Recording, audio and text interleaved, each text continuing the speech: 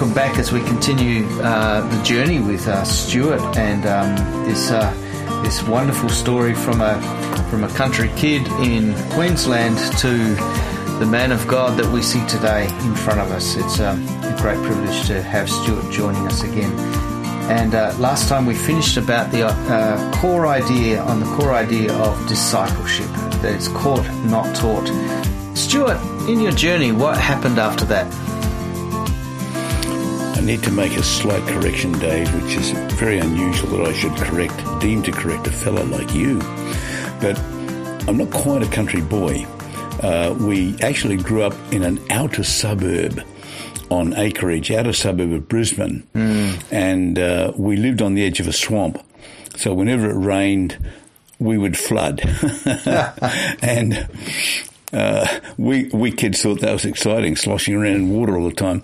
But the suburb was so poor and unlivable, it's now been obliterated from the maps of Brisbane. It no longer exists.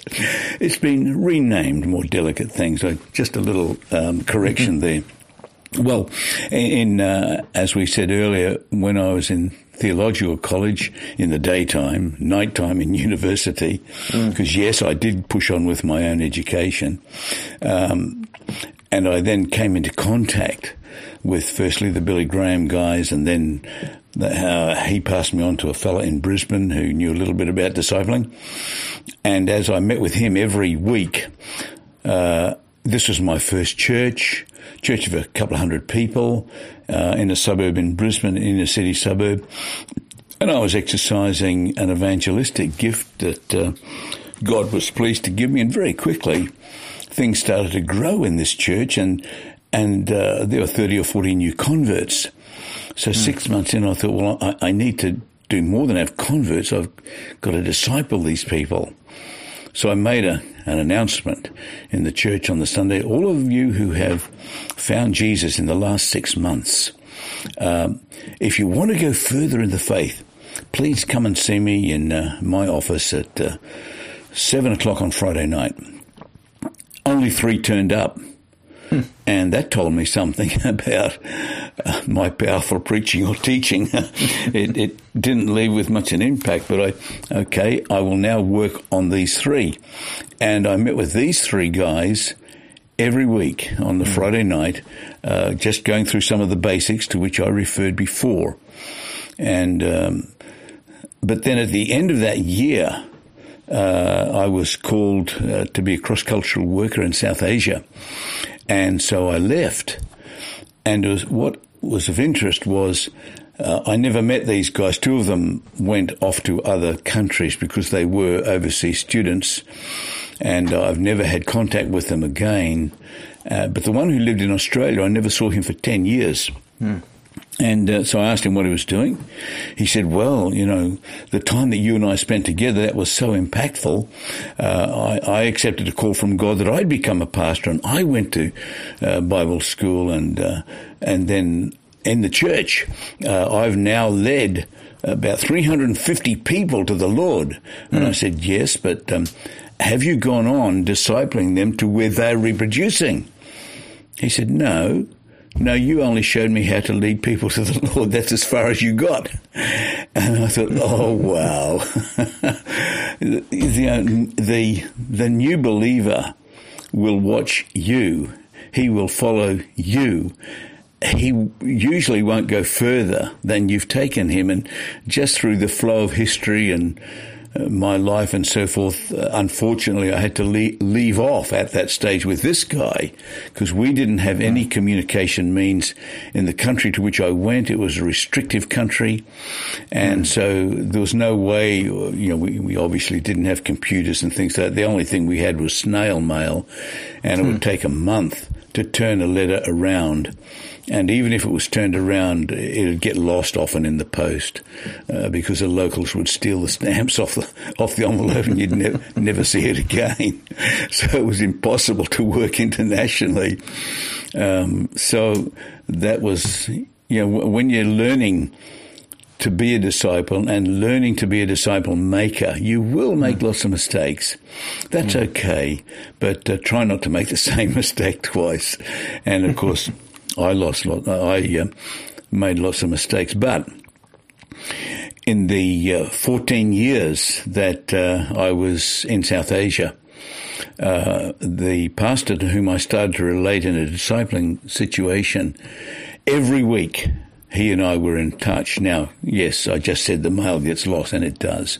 But it didn't matter whether the mail came through or not. Every week he and I would write to one another, and always I was accountable to him for those basics in the faith. And he would say to me, don't report to me that you're only reading the Bible devotionally 6 days out of 7. That's not good enough. I want to hear you 7 days out of 7, and you're going to tell me what you're reading and what you're discovering. So he really held me accountable, which was very important, because I'm living out there all alone and accountable to nobody, and things can easily slip.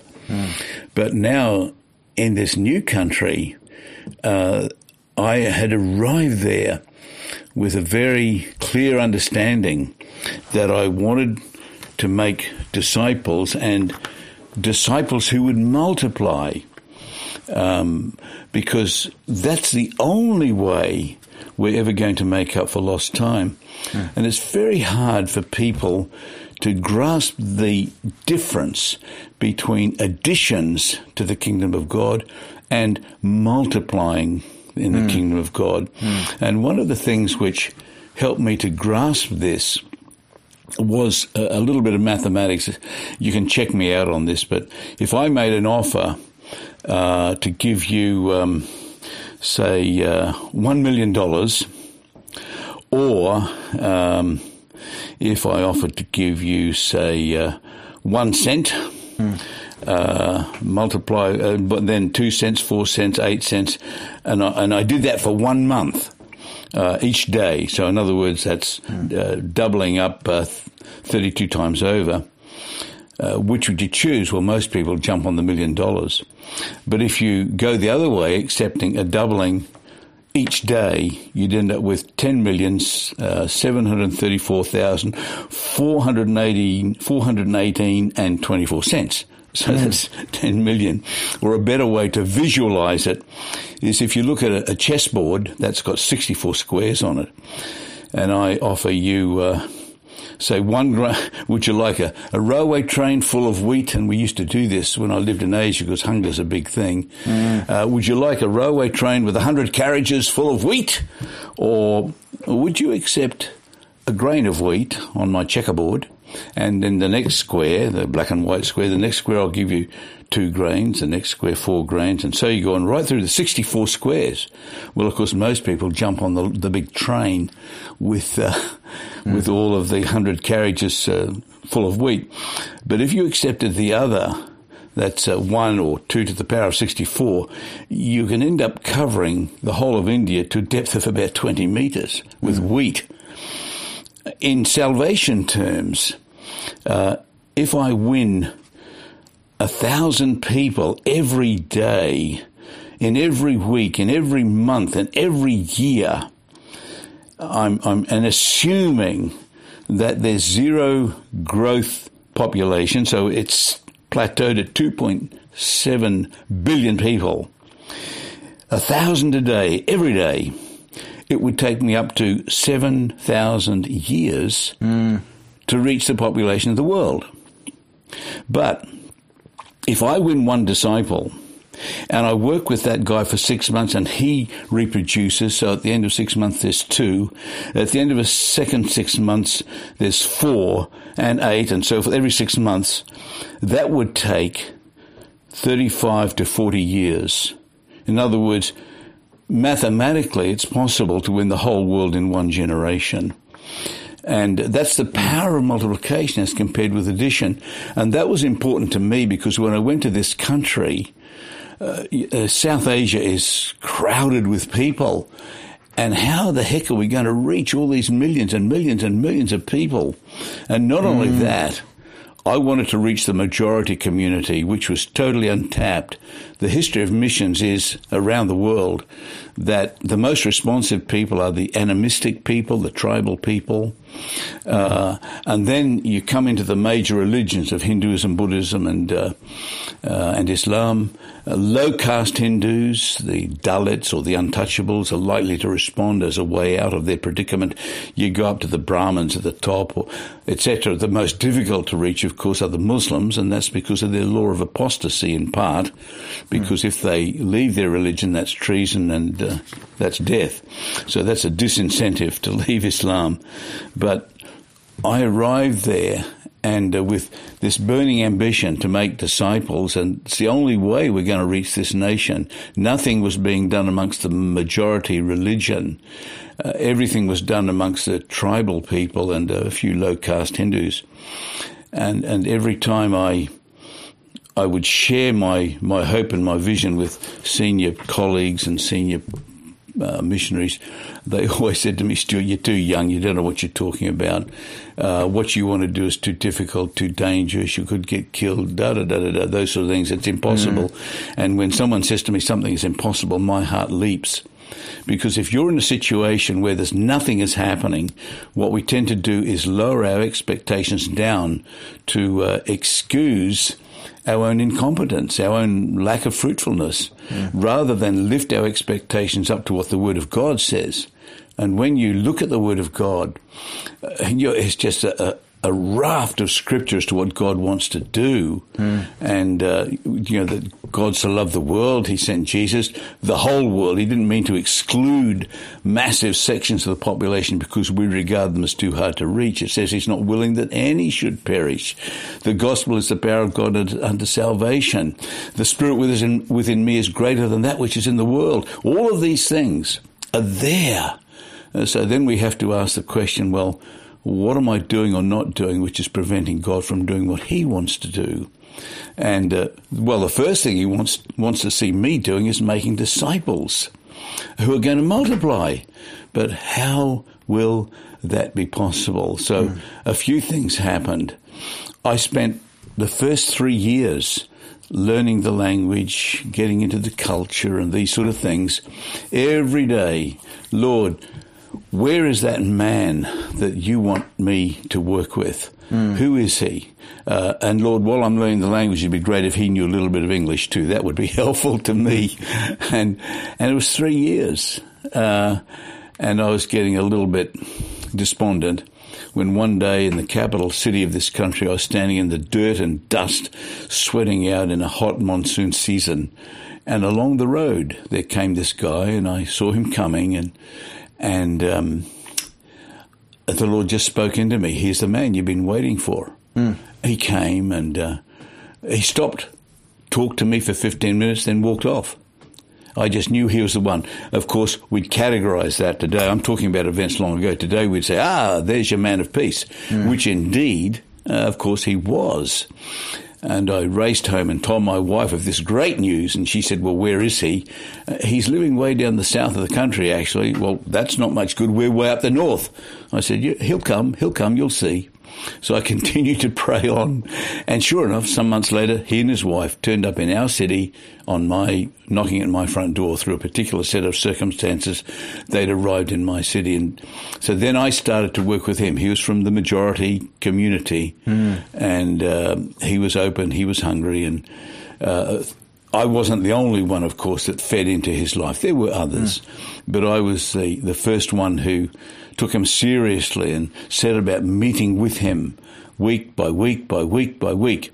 And again, it was an unusual thing. When I choose to work with people, I have a grid that I put them through as to in my own mind. I say they have to be flats, FLATS, faithful, loyal, teachable, faithful, loyal, available, teachable, and a servant spirit. That's FLATS. But this guy, he failed all those tests. Hey, great warning here. We can have our theories, we can have our preferences, but sometimes the Lord doesn't confirm to those things. I would never have chosen to work with this guy because he kept arguing with me and fighting with me, and my wife begged me to give up on him, and she reminded me of my own principles. I said, no, I'm sure this is the man. And for 3 years. It was like two brothers struggling together, and the penny dropped, and then he started to multiply. Wow. And I can back out of the story then, because he takes over, and generations of majority community people have come to the Lord through this guy. The fellows who are further down, by the time you reach the third or fourth generation, they wouldn't know too much about this guy, but he was there multiplying again and again and again. And there were one or two others in the country at that time. I should add, there were things in that country which suddenly made it harvest ready. We had been through wars and revolutions. These things shake up the societal structures, break things down, and people become more open to the things of God. So that was a background. And then there'd been intensive prayer. As we're recording this, we're much aware of what's happened in Afghanistan in recent days, and everyone is despairing. And I'm not that despaired, because I've seen this sort of thing happen again and again. The killing fields of Cambodia, the same thing there. Whenever you have wars and revolutions and bloody battles, and that the community's open, and you have 4 years in which to sow and harvest before they re-solidify after these major cataclysmic events. And because one of the things that happened, world attention focuses on these disasters, and huge amounts of prayer get drilled into those countries, which otherwise people don't even know where they are on the map. And you think of Afghanistan in 2021, the number of people praying now for Afghanistan, we are going to see a reaping there. Because people are now praying and fasting for Afghanistan, as they did in the country where I worked, and we saw 3 million people killed there in the war that we lived through. That's a significant number of people. So that attracted world attention and prayer, and we're in the middle of that. And yeah, that was the start of the movement there. And then my wife and I eventually we moved to another city all alone, and started all over again, where we had to learn some very, very important lessons there in identification, or as we technically say, contextualization, learning how to live and become like one with the people, based on what the Apostle Paul said in Corinthians, where he said, I became a slave that I might... I became a Jew, like a Jew to the Jews, like a Gentile to the Gentiles, that I might win some. And there's a challenge. If any of you guys listening to this happen to be working outside of your own culture, the last thing you want to give up on is your culture, because you think it's the best. Well, you're wrong. My culture is the best. It's the way we think.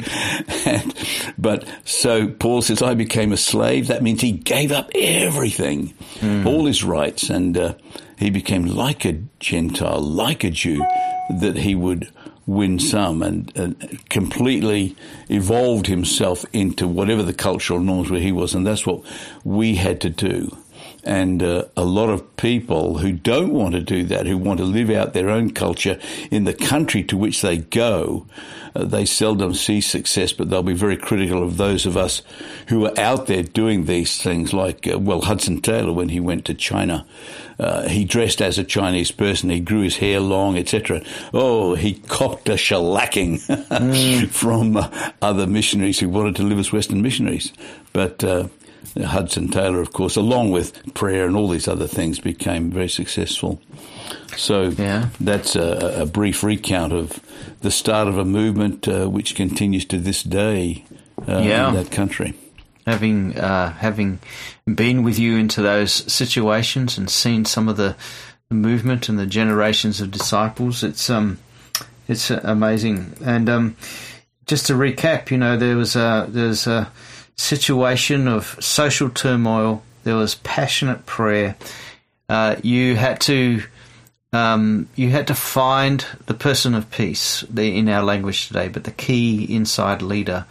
And then issues of contextualization. Really, I understand contextualization is removing barriers that people may hear, and usually the barriers are cultural. The sending culture there, and you started off by talking about multiplication. Really great. What about the Bible? Where does the Bible play a role in all of that with the person of peace? Well, the Bible is absolutely fundamental. If you're operating cross-culturally and interreligiously, you need to know what are the appropriate scriptures to use. I mean, God promised to bless His word, not mine. And so my role there is to somehow use the scriptures appropriately as that sword which cuts and divides, gets inside a person. And when I'm using the scriptures, I do it in such a way it's not up for debate. I did this a month or so ago when I was mentioned in the earlier podcast meeting with this leading scientist, where I said to him, hey, look, we're just going to have a look in Genesis. And now I know as a scientist you'll have evolution and all these sorts of things. I don't want to waste my time thinking about these things. But I put it this way. If this passage is true, then what would you do about it? If this passage, I'm not even insisting it is true. Of course, I know it's true, but this allows the Holy Spirit to take the word which we're looking at and get it into His heart. Of course, if you're meeting, say, with Muslim people, they are taught that the Christian scriptures are all corrupted and only the Quran is true and so forth.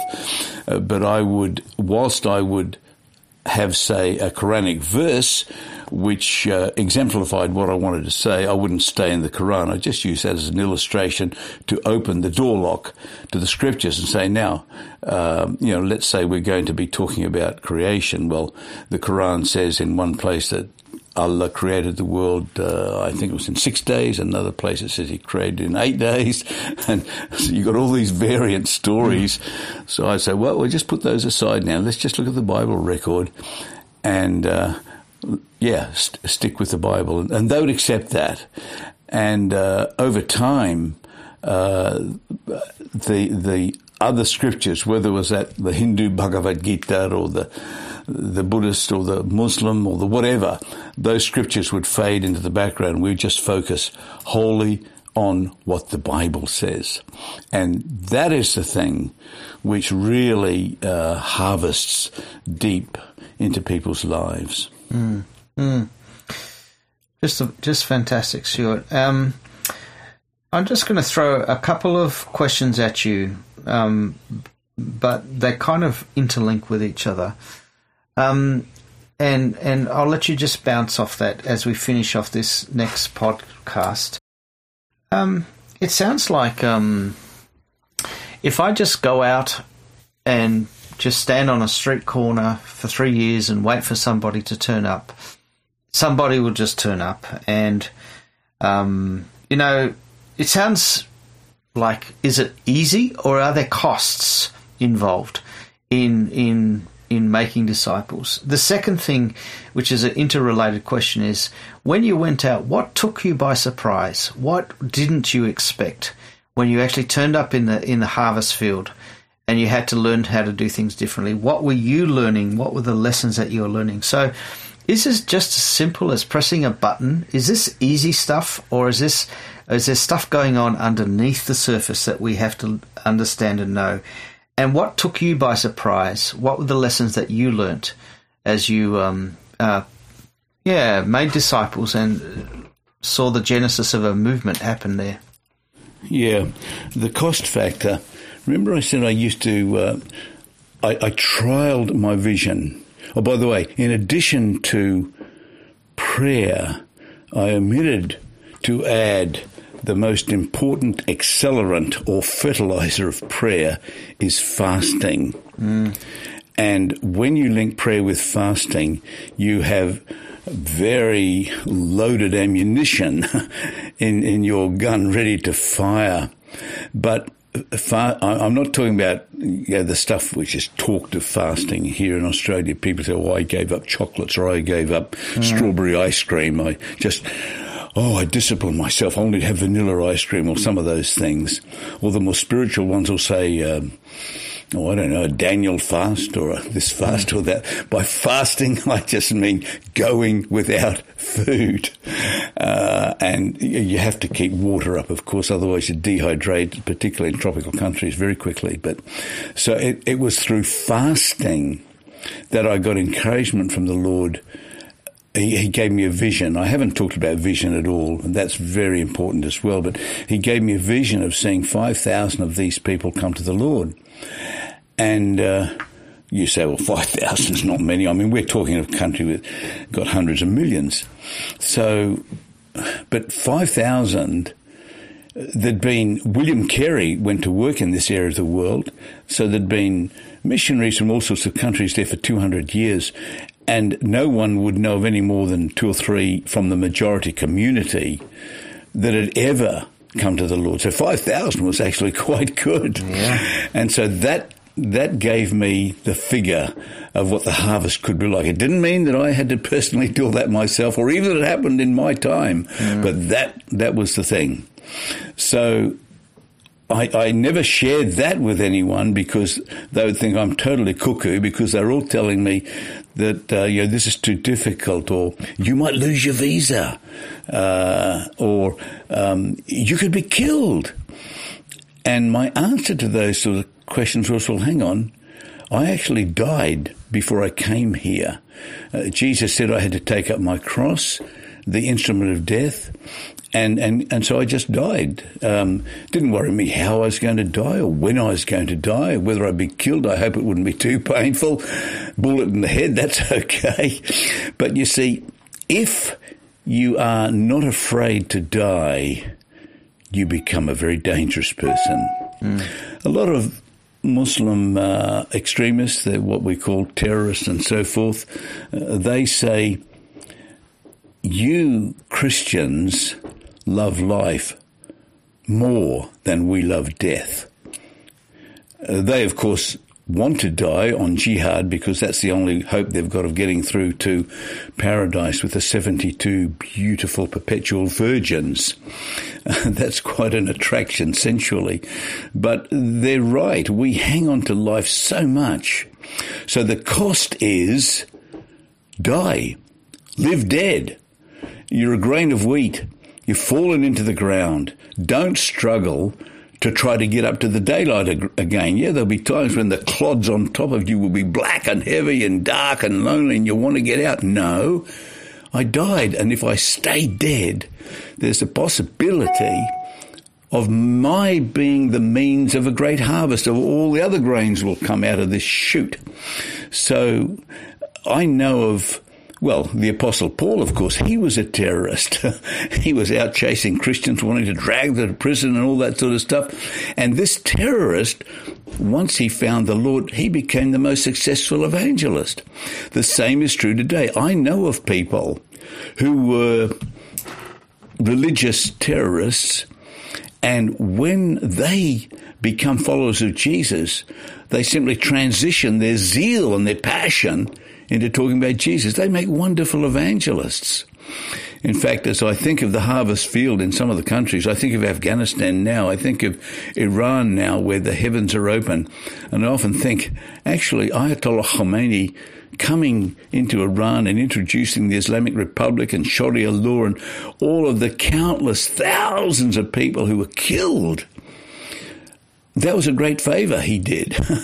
Just like what's happening in China with persecution under President Xi. These people actually help the gospel because people then, they start to look for deeper meaning in life, and Muslim people are constantly saying there has to be a better way than this. They hate all the wars and the killings and that go on in the turmoil of those countries, and they become so open for the gospel. So I relish the volatility and the turmoil. I don't run away from it. It's human nature to run away and get on a plane and flee out of the country. No, I go the other way. I run toward it. And I've seen wonderful things happen. I don't care about my own life. And yes, I've often been threatened and and terrible things have happened around me and in my family and all of those sort of things. But just accept the cost, and I trust that I will not die before I have completed the task to which I'm called, and that's been proven again and again and again. So I think that's enough on cost. I think the biggest surprise was, well, there are two of them. It's very sad. The condition of the missionary enterprise and the state of the church. Of course, you have church in every country, no matter how restrictive it is. You'll have missionaries in every country. But to think that missionaries had worked here for 200 years and there was no response from the majority community, and nobody ever stopped and asked, well, what are we doing or not doing that's getting in the way of what God wants to do? Because his word is very clear. He loves the whole world. He loves all people of every religion. He wants them to come into his kingdom, so much so that he sent Jesus. So there's something wrong. There's a disconnect. We need to stop and say, hey, hang on a minute. Let's go before the Lord and ask him, what have we got to change? But the problem is that when you go out into these sort of works where there's no fruitfulness, we then content ourselves with busyness. And so we'll get involved in projects and development and agriculture and education and medicine. Now, all of those things are good. I'm not decrying any of them. And we should be doing those things. They are a part of who we are. They are an expression of God's love, that people should have good medical care and agricultural food help and all that sort of stuff. Every one of those things is good. But if that's all you do without explaining why you are there, you've got deeds without words. And we need both. We need the word and the deed running together. So it was a shock to find out how many exhausted missionaries were there and working, but totally ineffective in reaching the majority community. The other was the hostility that I encountered in the church, and I've now got used to this. If you say you're going to work amongst a particular majority community, let's say you're going to work amongst Muslims, well, lots of bad things have happened over the centuries, and I can understand why a church in a minority country is sort of bowed down and afraid, because they're the butt of so much persecution. But the church didn't want to have anything to do with reaching majority community, and they didn't want me to have anything to do with that either. In fact, I know that some of them were later reporting me to the police, hoping I'd be deported. And more recently, I was in another continent. I was speaking to pastors from 19 different countries, a conference of 2,000 pastors, and I was speaking to them about what's happening in their country, how the majority there rapidly taking over everything, and these people were in Muslim countries. And at the end of 2 days, I asked a question. Well, I just said, now, have you got any questions? The first hand which shot up was a pastor who said, "Sir, are you trying to say to us that we should witness to Muslims?" Dong. Oh, no. But that's normal. That's normal. There is this fear. There is this reluctance. And we have to step outside of that. So they were two big shocks. I guess the other thing with which I was confronted was my own inadequacy, and that I had to become more serious about my own prayer life. I was in a spiritual battle here. And when the program of Christian busyness is stripped away from you in church land, back in the countries from which we go, you've suddenly got nothing to occupy your mind and anything. So what are we then going to do? And I had to learn personal disciplines of of devotions and prayer and all that sort of stuff, and then intentional, expecting God to speak in supernatural ways, which we seldom encounter home here. And he did that again and again and again, not just through dreams and visions, but through healings and deliverances and sending rain to break drought and deliverance from violent situations where people want to kill me.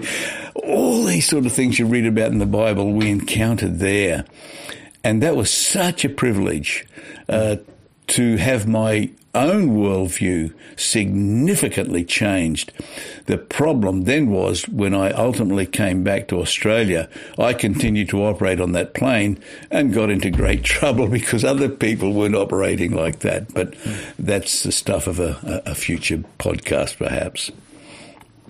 But if you go, no matter where you go, be intentional and understand that as you go, you've got to have your thoughts all carefully in place. You can't just walk blindfold into these situations. And the intentionality is that I'm going to make disciples who will glorify God. And that's going to be I'll have to do other things, of course, as a member of any team involved in the flow of history. But that's going to be my major intention. Fantastic. Thank you so much, Stuart, as we listen to, the idea of contextualization and multiplication, finding people of peace, starting what we would describe today as Discovery Bible Studies, but that term wasn't around when you were doing that. But in the midst of all that, the personalization of the call having to die, and the idea of prayer and fasting in the volatility, but also dealing with the church. And as we look back in history, every great move of God has always been attacked by the church, whether you're talking about the move from the gospel, from the Jews to the Gentiles, from Paul into Paul's major problem was often not the Gentiles that he was reaching, but the Jewish people that resisted that, even Jewish believers. And so we're not without parallels today. David, I'll just finish off with this. Wherever you go, in your own situation, your own suburb, in the country where you are, or if you're sent to work in another culture, make sure that you have clarity around what you're doing, what you want to do. And for me, my goal was to start with one man. And yes, it has to be man to man. I never cross over into the sexes there. But with that person, I wanted to be able to present him mature. Colossians 1:28 says, Paul speaking said, we proclaim him, that's Jesus, admonishing and teaching everyone with all wisdom, so that we may present everyone perfect in Christ.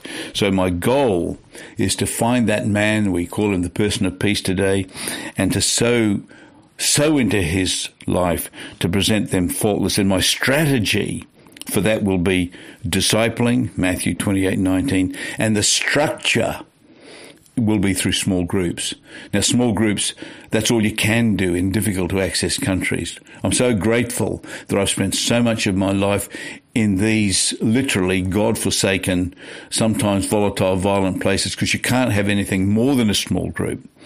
And so the goal of seeing them become mature, the strategy of discipling, the structure of small groups, and that's what I was looking for, and God favoured us in doing just that.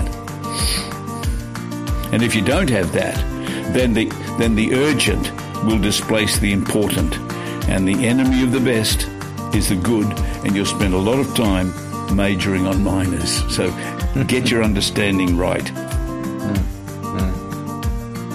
Thank you, Stuart. We look forward to the next segment of this podcast as we talk about moving from movement into South Asia to perhaps some of the most difficult of mission fields, churches in Australia.